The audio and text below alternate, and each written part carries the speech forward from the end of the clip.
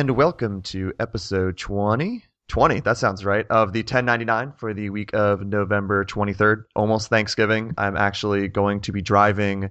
The day this podcast goes live, I will be in a car with a friend driving for 14 hours from Jacksonville to Pittsburgh. So it's going to be something. I am not looking forward to that, but I've been looking forward to this. This podcast is one that when I first started doing the 1099, I knew I would have this guy on. I'm joined by Ian Stocker, also known as MagicalTimeBean, who is the developer behind both the Soulcaster and Escape Goat series. Ian, how you doing today? I'm good. Thanks for having me on. Absolutely. Like I said, I've been looking forward to having you on here for a while. Since we last talked, a lot has changed for you. You had the launch of Escape Goat 2. You've had this kind of publishing promotion deal with Double Fine. You've made it on the PlayStation 4 when you initially started on Xbox Live Indie Games. And from a distance, it's been really fun for me to watch because just to kind of move back a bit, you initially, and correct me if I'm wrong, you worked on a bunch of Nintendo handheld games between like 2002, 2010. You're working on 40 different titles. And what I first heard about you from was your first kind of independent venture, which was a game called Soulcaster. To get your perspective on that, what made you want to begin making an independent project? And did you ever expect it to be more than just some weekend thing, some hobby you would do on the side while you were having your full-time development job? So it definitely started as a hobby. The whole idea of turning this into like my main full-time job kind of crept up on me over a few years. So I think it was around 2008, 2009 that I was making Soulcaster. The reason I started it then was I found myself with a lot of free time. 2008 was kind of a tough economic year, and a couple projects I was supposed to work on as a contractor doing music and sound kind of just got canceled. And it wasn't the end of the world. I had money saved up from past projects, but I decided it would be a good idea to just go to the coffee shop every day for a minimum of 1 hour and just learn XNA from the ground up and try and make a game. I had a few ideas for games, and I didn't plan extensively writing a long design doc or anything like that, because I guess part of my reason for wanting to make games, I mean, it's something I've wanted to do since I was a kid for sure.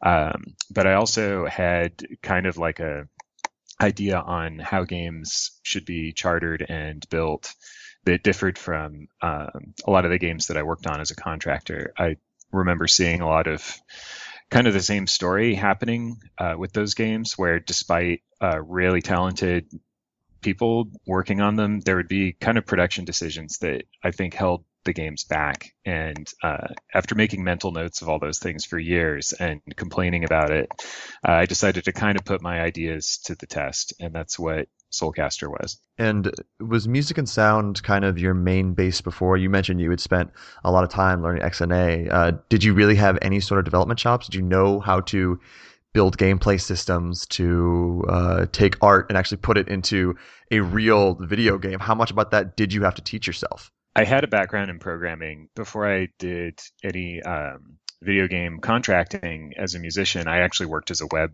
database engineer, designer, web programmer, and that was in Visual Basic. I had known C and even a little bit of assembler back then.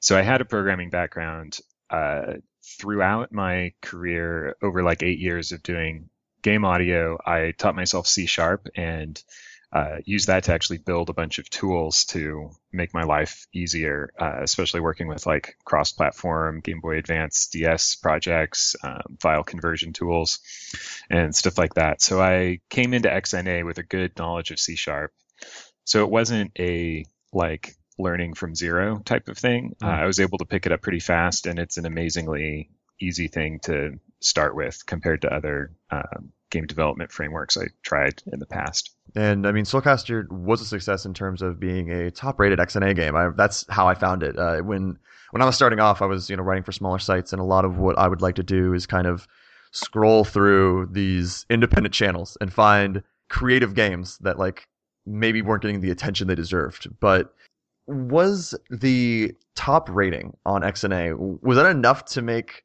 Soulcaster in your mind a monetary success and help you kind of encourage to continue your indie career, or was XNA just too difficult to actually kind of make a profit off of? So Xbox Live Indie Games was a really interesting monster. Like, it was a great way to publish a game onto a console. It's like kind of a dream to be able to play a game that you made on an actual Xbox and sell it so that other Xbox owners can download and play it too. There's like some special thing about that, especially for me growing up more on console games than PC games. Yeah.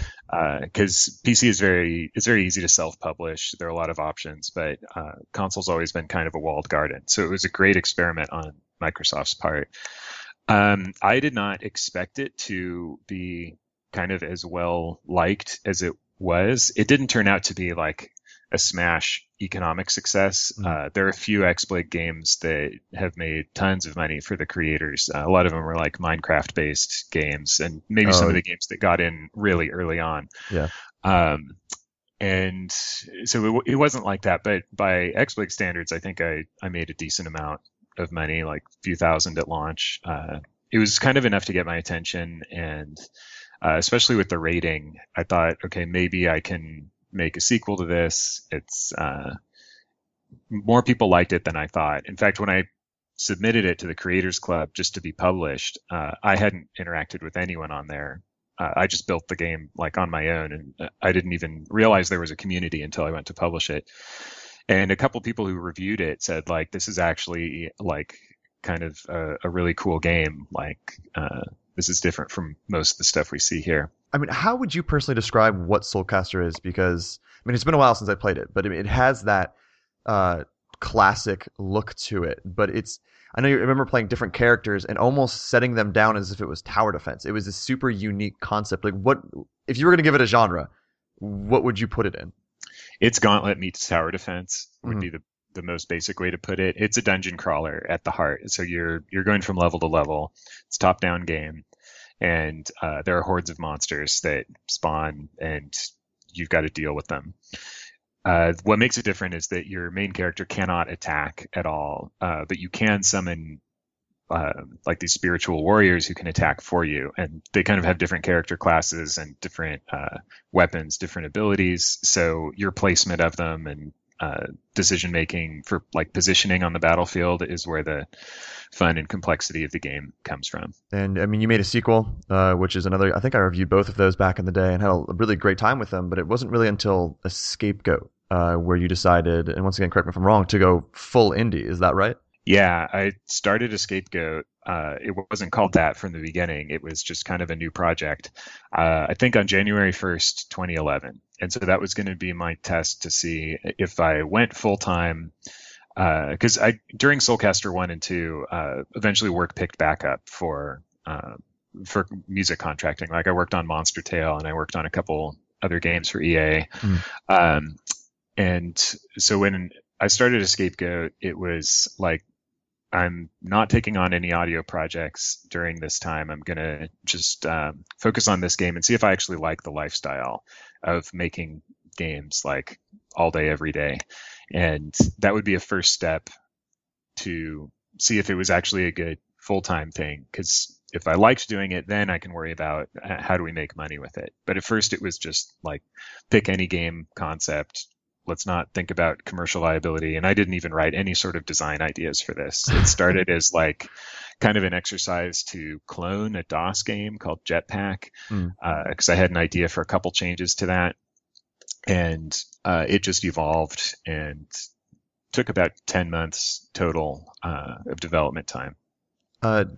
Two questions. First, were there any other names? You mentioned it wasn't always called a Scapegoat. What was it called before? Because I love the name of Scapegoat, but I want to know what else was like rolling around in your head. Well, I had to come up with a project title for Visual Studio in like, a folder on my hard drive. So I chose the word Bastille, like prison. And I knew that I could not have that as the game's title because it's too close to Bastion and isn't very, like, I think, indicative of what the game is. So yeah, Escape Goat came along a few months into development, and I picked the title and then themed the game after that. Like the goat protagonist came out after the title.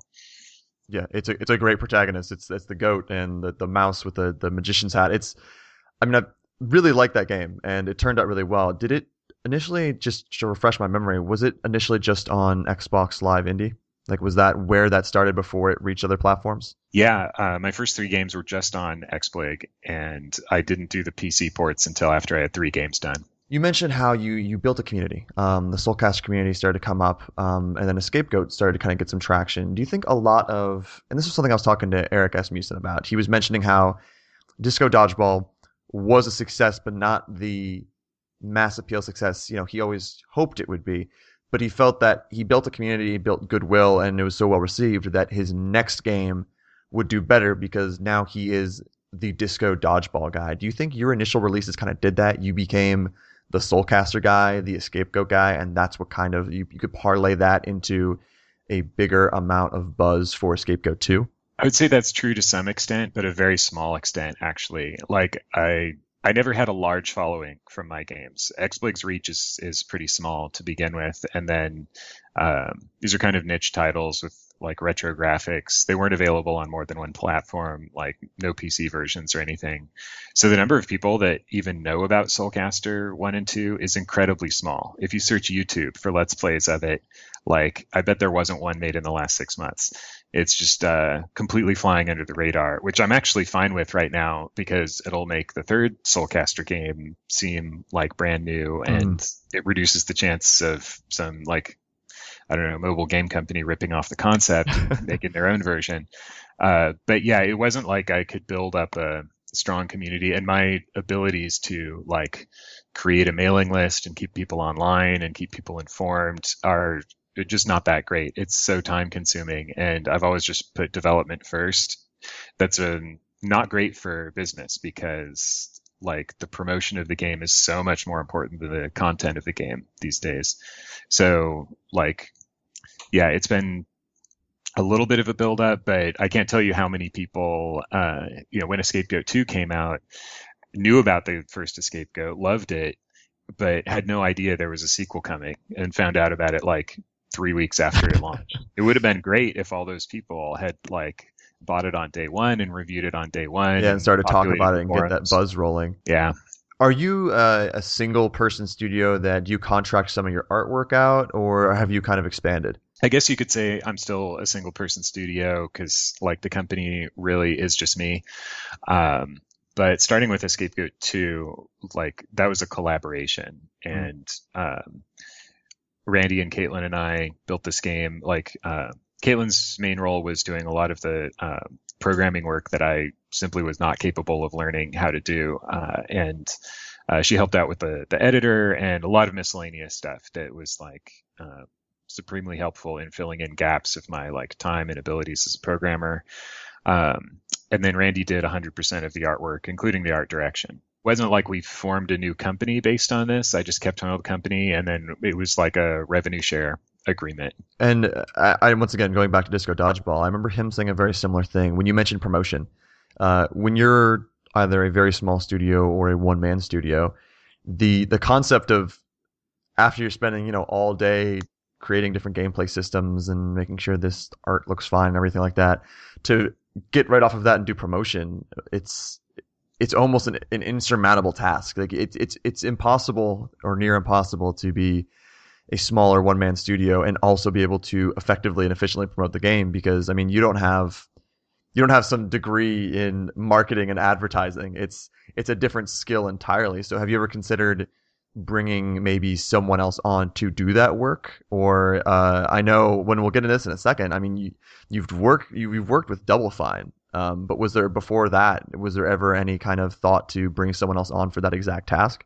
Yeah, that's a tricky thing. Like, again, expanding into like the company, suddenly having more people on the payroll than just me, or splitting up equity in the company, that's a pretty big decision. And like part of that is that the income from the games needs to be able to support, like, you have two mouths to feed then. Yeah.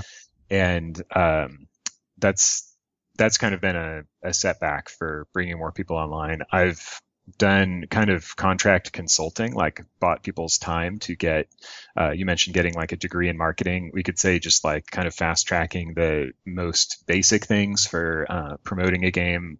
I've learned from a few different people on those topics. Mhm. It really comes down to the time. And yeah, you're totally right. Like these days, you cannot just be one person unless you just take like the time to develop the game, and then the game is locked and you spend the next full year promoting the game once it's done. Yeah. And I really am not super interested in that, not only because like promoting the game is not really a strong skill set of mine, but also because it delays the launch for like a year. It's, yet another year I'm not working on the next game or getting income from the game I spent so long building. And that's one of the major things, I think, what you said right there is the idea of not getting that income. Because, I mean, one of the scariest things, and it had to be kind of, terrifying for you, is when you start working on a scapegoat, you're betting on yourself. You're saying, like, I'm going to go indie now, and if this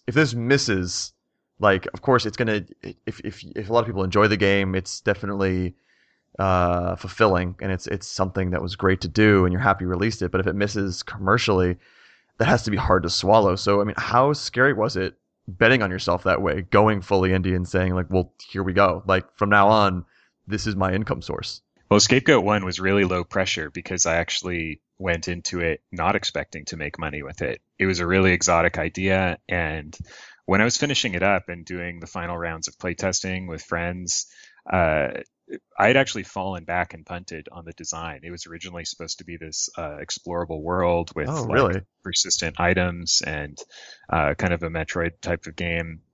And the problems with that, the main one being that backtracking through puzzles is like incredibly tedious. Oh, yeah, that's a good point. And another one being that like all the rooms were no longer interchangeable. You had to look at where your entrance and exit points were in the room, and the puzzle had to be set up so you couldn't actually, like, if one puzzle was determined to be too difficult for the first level, you couldn't easily move it into any position in a later level. It was so locked into where it was in the world. So it was kind of a fallback where I was just like, okay, it's just going to be room after room of puzzles, intact puzzles, and they're interchangeable. I can move them around to adjust the difficulty curve. Too bad about the exploring thing, but that's just what it's going to be. And so I was a little bit disappointed by that. I felt like I couldn't accomplish the game I set out to accomplish. And so when I was finishing it up, I didn't have any expectations that it would do well. But my brother told me, like, this is so much better than Soulcaster. This is like, you've learned a lot from design. This is going to be more popular. And he was right. It was definitely more popular than Soulcaster. It felt like, once again, I had played each of your games, from Soulcaster 1 and Soulcaster 2 to Scapegoat 1, and it felt like you were learning more and more from each game. Like, you could see the tangible improvements from the experience you had, and that's the kind of thing that got Double Fine's attention. So it was such a cool story, once again, to see you on that video with Tim Schafer, to first kind of hear about that announcement, and you were one of the first, if not the first, indie games that Double Fine was really promoting and publishing in that way. So I don't know the full story. So how did that relationship come about? And when in the process of Scapegoat 2's development did Double Fine start helping you out? So Double Fine is a very, very indie friendly, very generous company. Like, that's just kind of the root of it all. And there was a game jam that was how long ago? I can't remember which January this was. If it was like last year's January, I guess it was, because Scapegoat 2 came out last year. So about almost 2 years ago, they hosted a month-long kind of game jam where they just let us use one of their kind of dormant office spaces. And I think there were about 15 of us working on various projects. It was originally going to be the Finish Your Damn Game Jam, because we all had games in development that were like lagging behind, and we needed to get these things out the door. Yeah. We renamed it the Omega Jam for our live streams and stuff like that.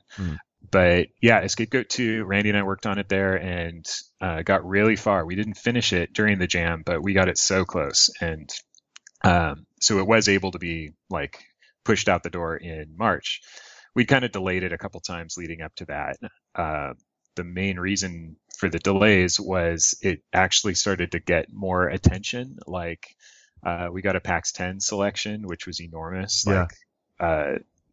And that was kind of like maybe we should take some more time and polish this up. Like, we've all heard about these games that are in development for a long time. Sometimes they're delayed for years, but it's like the extra polish is what turns it into a hit game, because like it's all of a sudden just that much better, and it's worth it to put in the extra time in those cases. So that was the reasoning behind delaying it. How did Double Fine get interested in Escape Goat 2? Well, like, those guys came by the jam like on Friday evenings every now and then for just hanging out, having beers, and then one of the days, Tim Schafer shows up kind of ahead of everyone else, and I'm working on Escape Goat, and he's like, "Oh, what's this?" And he just like sits down to play it, and yeah, I remember my hands kind of shaking during that time because I'm not sure what he's going to say, but he keeps playing it for like probably 15 minutes and says that it's pretty cool. And I took that as a great compliment, but didn't really think about it further than that.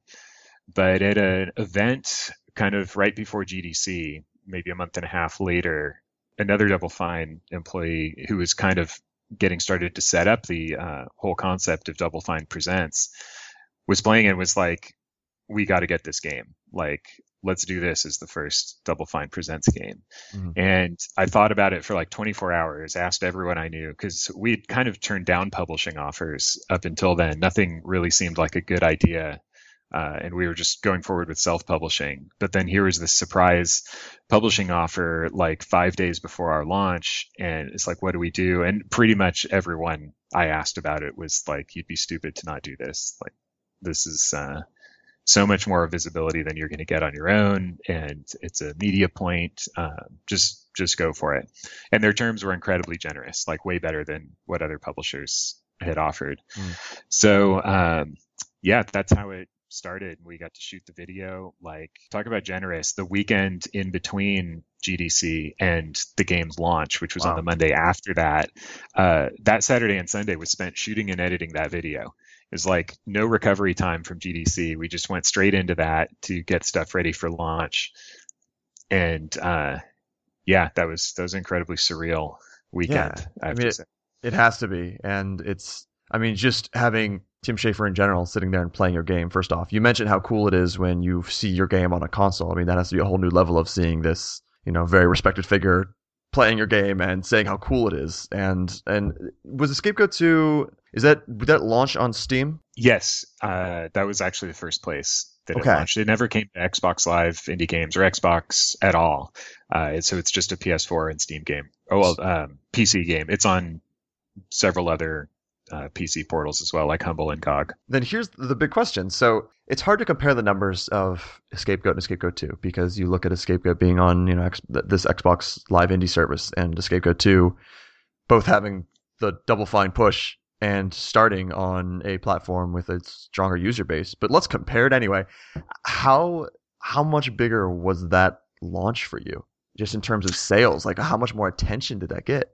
Escape Goat 2 versus Escape Goat 1? Yes. So it got more attention, that's for sure. But here's the thing. Like, I've kind of put off writing an extensive article about this whole backstory, but I can definitely talk about it here. Mm-hmm. So the Escape Goat 2 launch, like day one, did horribly.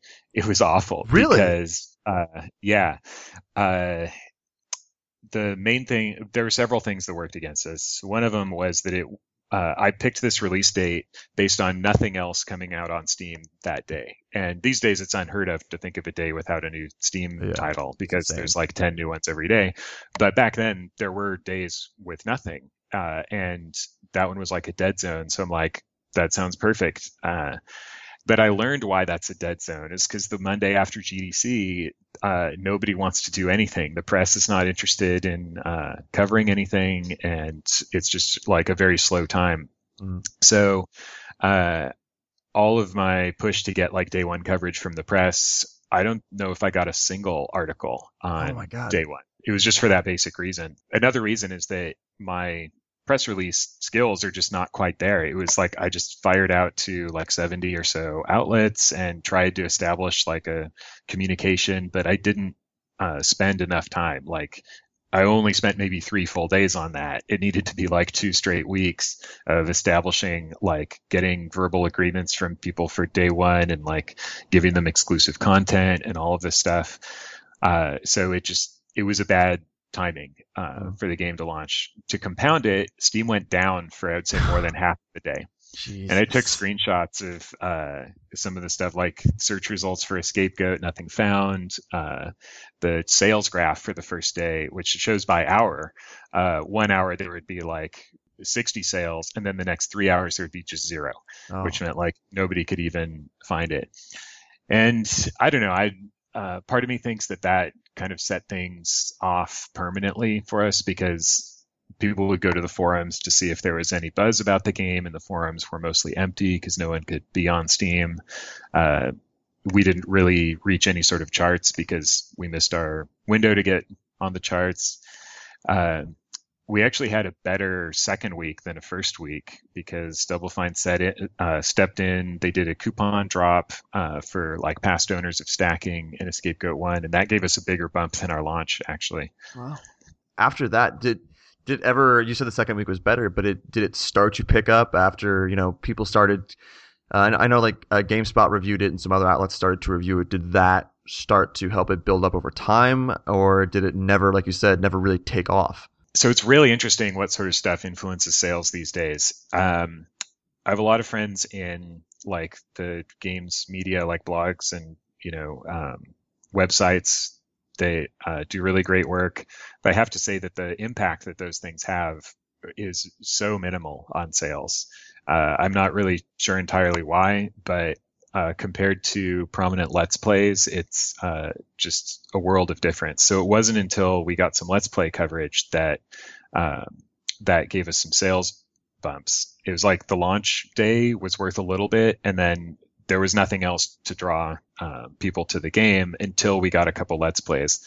Northern Lion did a Let's Play, and that gave us some sales. And then the big one was Game Grumps, which was just like an enormous bump in sales for like 5 straight days. Oh, really? Crazy. Like compared to the launch week, how many times higher was that just after the Game Grumps? Yeah, it was probably 10 times as much as our launch week, maybe more. I can't even remember the exact numbers, but it's worth so much more. In terms of critically, Escape Goat 2 did well. A lot of people really enjoy that game. But when you look back at it, do you feel like, of course, even though it didn't go exactly as planned in terms of Steam going down and kind of having that not enough media attention at the start, do you still consider that game a success? In terms of the product in itself, I'm really proud of how it turned out. Like, there's just no question. It met my standards. It went above my usual level of standards and polish. And there are people who got really into it, especially in the speedrunning community. Like, that is so important to me. I made the game very speedrunner friendly, and like people latched onto it. And to get the PAX 10 selection, to get Double Fine's attention, the doors that this game opened for me, like, they're just people in important places who fell in love with the game at Twitch, at Humble, and Game Grumps, stuff like that. And that was like the real value of the game. The sales are kind of just based on being in bundles and when the various seasonal sales happen on Steam and GOG and stuff like that. I mean, those two sources are probably 98% of revenue. Day-to-day sales are almost nothing. They're just like a trickle. That's so insane. Yeah, I think that most people have this experience. Yeah. Unless you're on like the top charts perpetually, there are some games that are just kind of evergreen on Steam, and they probably have really good day-to-day sales. But customers love seeing that strike through price with the green tag. Yeah. It just really gets them to buy stuff. It's just so, and going back to this conversation we had about how difficult it is to make a game and then understand how to correctly market it. It's even harder today because, not to sound like an old person, but back in the day, you can kind of look at, well, I got to make sure I'm hitting these main outlets. I got to hit the GameSpot, the IGN, the back then GamePro, EGM. But now you're worried, like you said, you need to make your game speedrun friendly. You need to make your game sort of lend itself to a Let's Play or to a Twitch stream. You need to worry about all these different sources when the sales are going live. I mean, just the different, or like esports. Some games or multiplayer games are sort of designing themselves so that they can be in esport. There are so many different things you have to think about and so many different people you need to get in touch with that I don't know how that has to be overwhelming for you. Yeah, and for that reason, because I am still, kind of doing it all on my own in terms of marketing and sales as well as the production.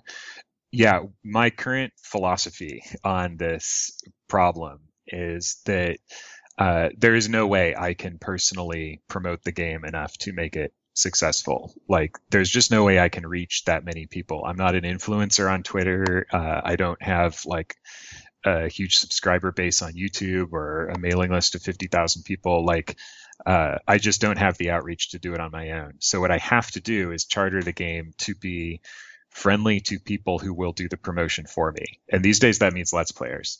It's like making the game Let's Play friendly is a way of kind of increasing the chances of getting visibility on there.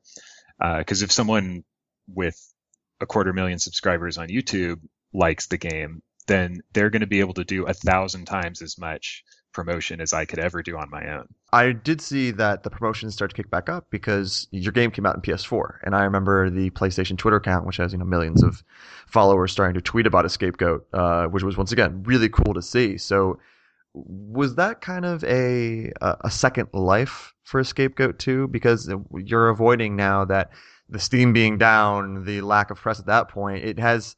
A lot of people might have, for the first time, heard about Escape Goat 2 from being on PS4. So was that a bigger launch for you than PC? No, it's actually not nearly as good. That was kind of a gut punch, actually, for Randy and me, because we were kind of looking at that as a chance for a second life of the product. It's like, maybe this being a more console and controller type of game, it can find its people on console and like kind of make up for what went wrong for the PC launch.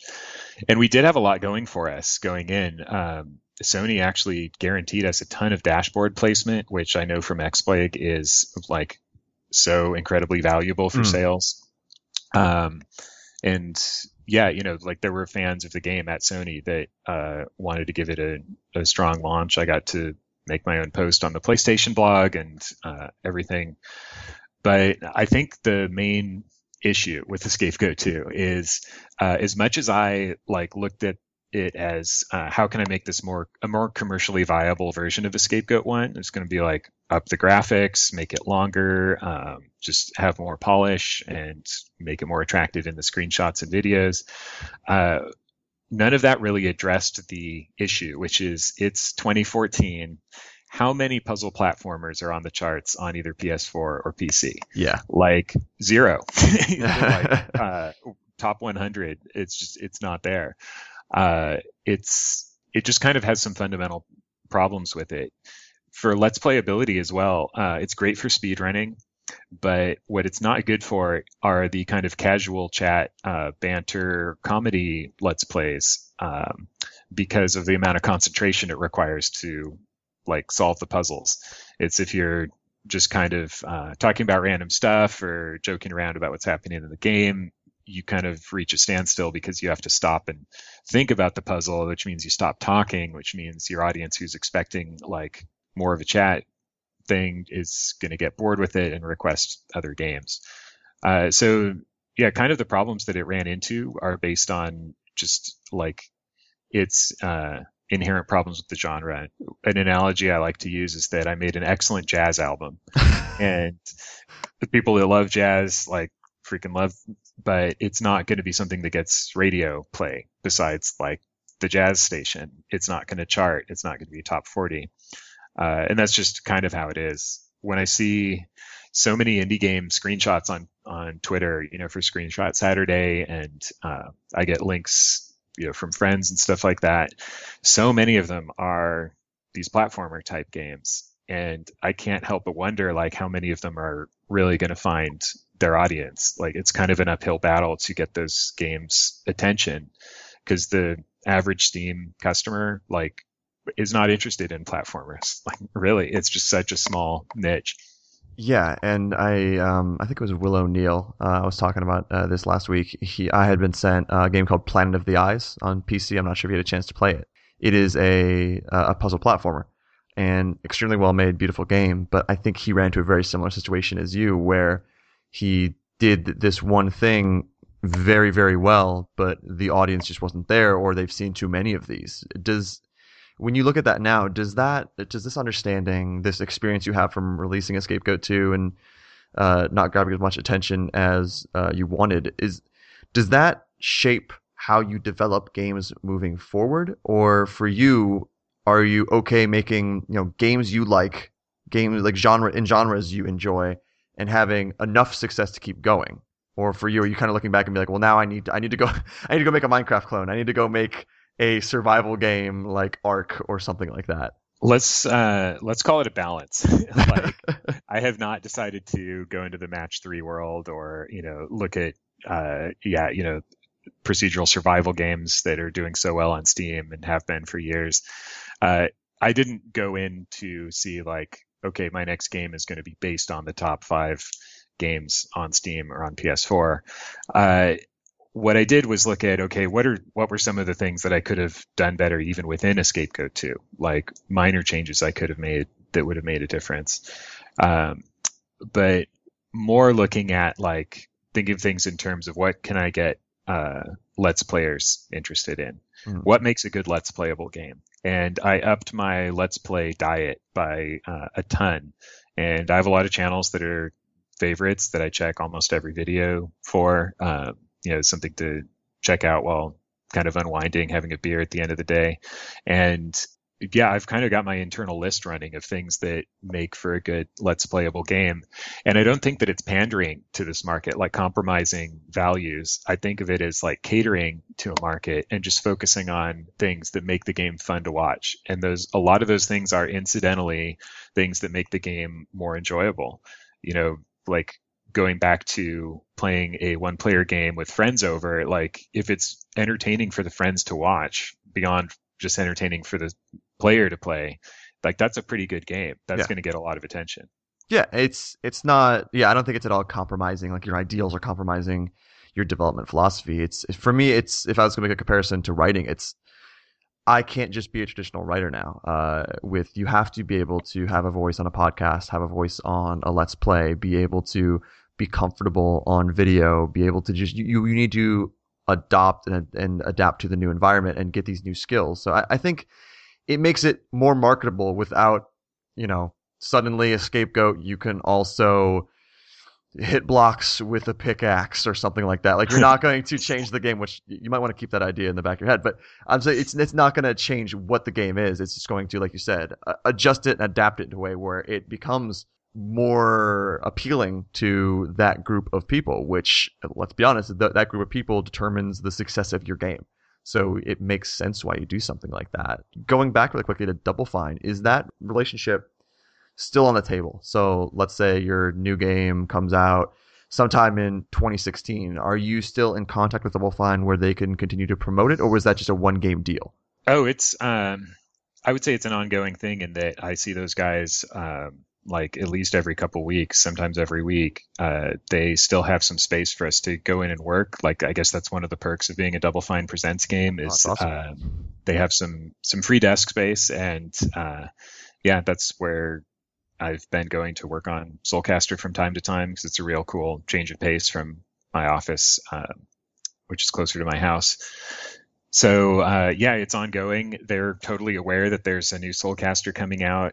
What they've seen has been kind of early prototypes, and so it's not like anyone can make a decision about whether this would be a good Double Fine Presents game or whether the timing would work out for them. But they will definitely be seeing the game as it develops, and we'll be continuing a conversation about that. You had mentioned before that Soulcaster 1 and 2 maybe not. Like there's a community, but not that many people have played it. Is there any fear in calling it Soulcaster 3? Or because sometimes you have that thing where someone says, "Oh, Soulcaster 3, I've never heard of the first two. Do I need to play those first to understand what's going on?" Is there ever a moment where you're sitting there like, what if I call this Soulcaster Reborn or Soulcaster Minecraft? Like, is there something there where you might consider? I don't want you to give away everything because you're still developing this thing. But is Soulcaster 3 a name set in stone, or is there something else you have in mind? I'm so impressed that you actually nailed this because yes, Soulcaster 3 I think is not a good title. One of the things I would say I learned from Escape Goat 2 is that the 2 in the title is actually a negative. Yeah. I think it helps if you have a brand on the size of, I don't know, PlayStation. Then you can put a number in there. But even like Hollywood has abandoned numbers, and AAA has largely abandoned numbers. Like Call of Duty now has like these various sub franchises, and occasionally they'll put in a number there, but like it has to be an enormous franchise with, it's like you just want if all the existing customers and maybe a few people buy into this, a few extra people buy into this, you'll be set. Yeah. But if you're not coming from a position of a really strong brand like a Scapegoat 1, then the 2, like some of the problems with that is for indie games, like one of the reasons we get attention in the media is for innovation. Putting a 2 means there's nothing new here. This is like a continuation. Yeah, this is working on existing systems. Yeah, it's a wet blanket towards the, like, here's something fresh and exciting. Another big problem, I saw this in the forums a lot. People would ask, do I need to play the first one to understand the second one? And for every person that asks on the forum, there's got to be 100 people that just passes it by because they never played the first one. I think that calling it Soulcaster 3 would be a mistake. So it's funny you should mention Soulcaster Reborn. That was the front runner for a while. It might even look at this. Be back in favor. But Reborn has a friend of mine suggested that maybe a year ago. And in that time, we've got Dota Reborn, and I think there's been like 4 other Reborns happening. And I think that might be overused. But that's a great question. Should it be something that's heavily used and people are familiar with, or do people care about how much it's used? Is there something comforting in seeing like a word like resurrection or like anything like that? The title is a thing that we've kind of put in the freezer, but we've had tons of ideas for titles. One idea is just to call it Soulcaster, just do the Castlevania thing. Oh, and just say, like, we're starting over. Like, yeah, there were these other games, but we're paving over that. Because it is a really good title. I love the title, but it's like, do we change it? Do we do a Demon Souls to Dark Souls kind of mutation? I couldn't really think of anything, especially because the word soul and the word caster have been used in so many game titles and death metal bands. And you Google just about anything, you can come up with adding onto those words, and it's been taken. It's amazing how much, a title determines so much. It's such an important thing, and that has to be a lot of discussion on that about what you'd want to do. Because even if you do Reborn, are people going to think it is like some sort of HD reborn version of the original Soulcaster? Do they think it is a prequel? Or like it has to be a weird kind of balance you're working on with that. But how, even if the title isn't done, how far into development are you right now? In your mind, if you had to put a percentage on it, where are you at with Soulcaster, rest of the title forthcoming?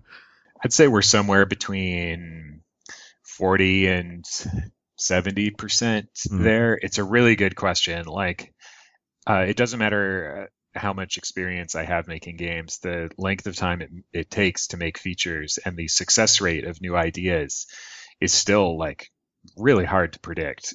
I changed around lighting just yesterday to make it dramatically different. And I think, it's a really positive change. It kind of came out of a idea that Randy had for how to approach lighting in a unique way. And at first I thought, okay, this would take like 2 weeks. I have to put this off until some other stuff is done. But then just an idea came to me while I was walking to get coffee. And then I came back and sat down and banged it out in 45 minutes and it was working. Well, and then other stuff seems so simple, like sprite sorting, like just making sure stuff in the foreground is always drawn above stuff in the background. And for a few different reasons, that's been a nightmare that's just consumed weeks. When you look at, the newest Soulcaster, is this going to be, once again, you're not done and a lot of things can change, but is it going to be a similar jump from Escape Goat 1 to Escape Goat 2 where it is similar idea, but a prettier game, a longer game, a more maybe complex game, or are you considering turning it into an even more different direction? And are you using a lot of those lessons from Escape Goat 2, what we talked about with being more Let's Play friendly, being something about with speed running? Are you taking a lot of those same lessons and pouring them into the new Soulcaster? Yes, we're kind of sacrificing the speedrun ability of the game by making it procedural. And that's in the service of making something that's very Let's Playable. It works out really well for a series. I think Northern Lion has done over 1,000 Binding of Isaac runs. It's something where if your viewers latch on to this game, then it can keep it fresh for a long time. Not just that, but that's just something that's very in vogue on Steam. And in the indie community, like it's something that everyone talks about, and it's almost considered to be like cliche, like, oh, everyone's doing procedural. But if you look at indie games coming out, there are not a lot of new procedural games. Like, I think part of it is that they're fun to develop, but hard to get right. And so a lot of them stay in development or change how they're procedural. And the procedural just means so many different things. Like, I have my idea of how that's going to play into the game. Like, if I'm borrowing roguelike elements, like which things do I borrow and how does it all fit together? So yeah, my concept of procedural is just going to be different from any other game. I think it will have randomized levels. It'll have randomized monsters and item locations. Every run will be like this new day, this new opportunity to try some new strategy and to see what the game throws at you and test your skills and knowledge of the game and see how much further you can get than the last run. So that's the biggest departure from the first two Soulcaster games. So I've had to learn how procedural level building works. It's actually my favorite part of making this game. I wish I could spend more time on that and less time on like the rendering engine and stuff like that. But yeah, that's probably the biggest change. The style of graphics will change dramatically, probably even more so than the Escape Goat 1 to Escape Goat 2 change. It will be in high res, but I can't really fully say because some things are in flux and I kind of want to do a reveal before like saying exactly what the changes have been. But yeah. I think so far it's looking amazing. What other changes? I think just the level of complexity, a lot more RPG type stuff. There were really simple upgrades in Soulcaster 1 and 2. It's just like level 1, 2, 3, 4 of damage for the arrow. And it's just, it was very straightforward like that. But in this game, I'm exploring like slotted inventory and upgrades of individual items and active use items and summoning of different types of creatures and mind control of enemies and a lot of other stuff to increase the complexity of the game. Yeah. And you had mentioned that Escape Goat 2 had opened, maybe its greatest accomplishment was opening so many new doors for you. Is when the new Soulcaster comes out, are you kind of planning on that being a launch on Steam, PS4, and maybe even Xbox One? I haven't decided what platform it will lead on. Like, it's currently very much a PC game because that's just how it's being developed, like all my other games. XNA can be ported to PS4. There are many games that are doing this, and that's what happened with Escape Goat 2.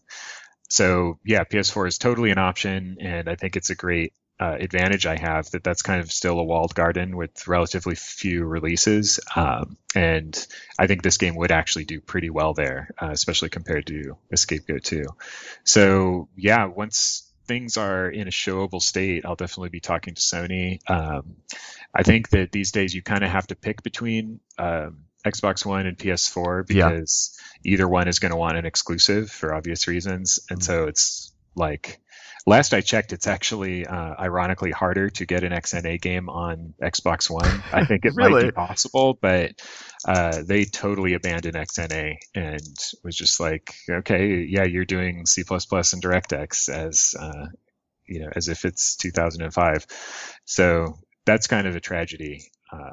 But there still might be a way to get the game on Xbox One if that's where I decide to go with it. Yeah, and one more thing. I know a lot of indie games either, over time they go on PS Plus or maybe even they launch on PS Plus. Would that ever be something you were interested in, doing kind of like a promotion with Sony where you agree on some sort of terms and they give away the game to PS Plus subscribers? Yeah, I would totally be open to talking about that. I've mentioned it a couple times as like something I'm interested in, but I haven't followed up a lot. Mainly just being so head down working on Soulcaster that like the back catalog has not gotten a lot of attention. But I think I'd be down to do that for the right like buyout price. You know, it's kind of like sacrificing any sort of sales for a while. Yeah. But it would be, you know, really cool to get that amount of publicity too. Just like, okay, everyone gets to play this. And, Yeah.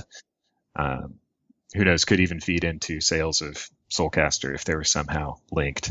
Yeah, without a doubt. I mean, it's something that if you do it, I would love to talk to you about it because I've always wanted to know what that exact deal is like, how that process goes, and what happens if, let's say, like Rocket League, that goes free and that explodes and that is like the most played game. Like, do you get a weird bonus? Does something like that happen? So I would love to hear about that if you do manage to talk to Sony. During the end of these podcasts, I always like to kind of do a final tip and just something that people can kind of take away and maybe start working on, I don't know, next week, start working on 2 weeks from now, because a lot of this stuff, if you're doing either indie development or you're doing freelance, it takes like 1 or 2 steps to get the ball rolling. And for me, this is very much relates to our conversation.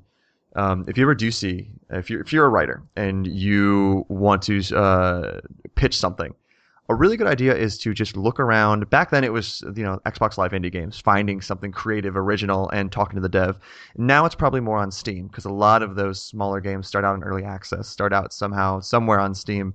If you see something creative and different, it's very beneficial for you as a freelancer to contact that dev, see if you can get a code and see if you can review that game or see if you can write about that game in some capacity. I mean, I reviewed all of your games coming out and we did, this feels like years ago, but it wasn't that long ago, we did a feature for Paste kind of about the journey you had taken from Xbox Live Indie Games to eventually being in the PAX 10. And I think this was right around the time you had the Double Fine deal or maybe right before. But it was a cool opportunity for both of us, for me to be able to write for the different sites and for you to be able to kind of spread the word about your games. So when you're an up-and-coming freelancer, it's not the smartest to go and email Activision or go and email EA and be like, let's talk about Battlefield.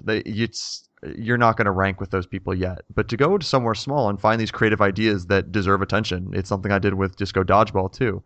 It's a really good route to getting your foot in the door and being able to give ideas that you believe in and games that you enjoy the attention they deserve. So for me, that's my tip this week, which totally relates to a lot of this conversation. So Ian, I kind of sprung this on you before, but anything you kind of want to give out to people who maybe want to get into development and don't exactly know where to start? Sure. I would say to number one, just disregard the stuff that I mentioned in this podcast about like the marketing and making it let's playable and all of that stuff. I don't think that's a very good place to start because it's actually something that really slows down development of this current project, which is like kind of the nagging question of, this new thing, will other people like it? Rather than just following your heart with every decision and being like, will I like it? So for that reason, making a game entirely on your own, no outside help, and picking the project that will fit your current skill set. So if you're a great artist, you can make an art-heavy game. If you're not so great of an artist like myself, then make something with sprite art or find a way to make it minimalist. Rather than set out to make like, okay, this MMO RPG with 3D and like all this stuff. So definitely like pick something that you are excited to make and don't think about the commercial viability at first. Just get through the process of producing a game and see how that works out for you and see how other people like it. If other people like it and you plan to pursue that as a career, that's this enormous leap that just changes things so dramatically. And then you can start to worry about all the other stuff. But to start, definitely don't let that cloud your thinking. If you don't know how to program, learn to program. That's my number one tip that I tell everyone. Probably the best language to learn is C# because even though it's a massive language with tons of features, you can get by only knowing 10% of them. And there are some really powerful tools that use C# like Unity, which just about all my friends use. I guess that's my tip. Yeah. Every time I talk to a developer recently too, I start thinking like, man, maybe I should learn C# and consider doing something in Unity. It's one of those things like, it could be a fun little side project, and who knows where it goes. But it's fun stuff, let me tell you. Yeah, it's going to be one of those time-consuming hobbies that I'm going to get into soon. I'm excited about it. But Ian, it's always great to talk to you, and it's always fun once again to. You were probably the first indie dev related to my tip that I reached out in that way and was like, hey, I want to talk about your games, and it's just been so much fun to see you with Double Fine, you on PlayStation 4, how cool Escape Goat 2 turned out, and I am looking forward to the new Soulcaster, which I can't wait for the title first off, but I'm looking forward to the new Soulcaster as much as just about any other game right now, because it's been fun to follow this. So I really appreciate, no problem at all. I really appreciate you coming on, and you gave some great advice here, and I can't wait for your new game. Sweet. Well, yeah, thanks for having me on again. No problem at all. And thanks everyone for listening, and hopefully tune back in next week for the next episode of the 1099.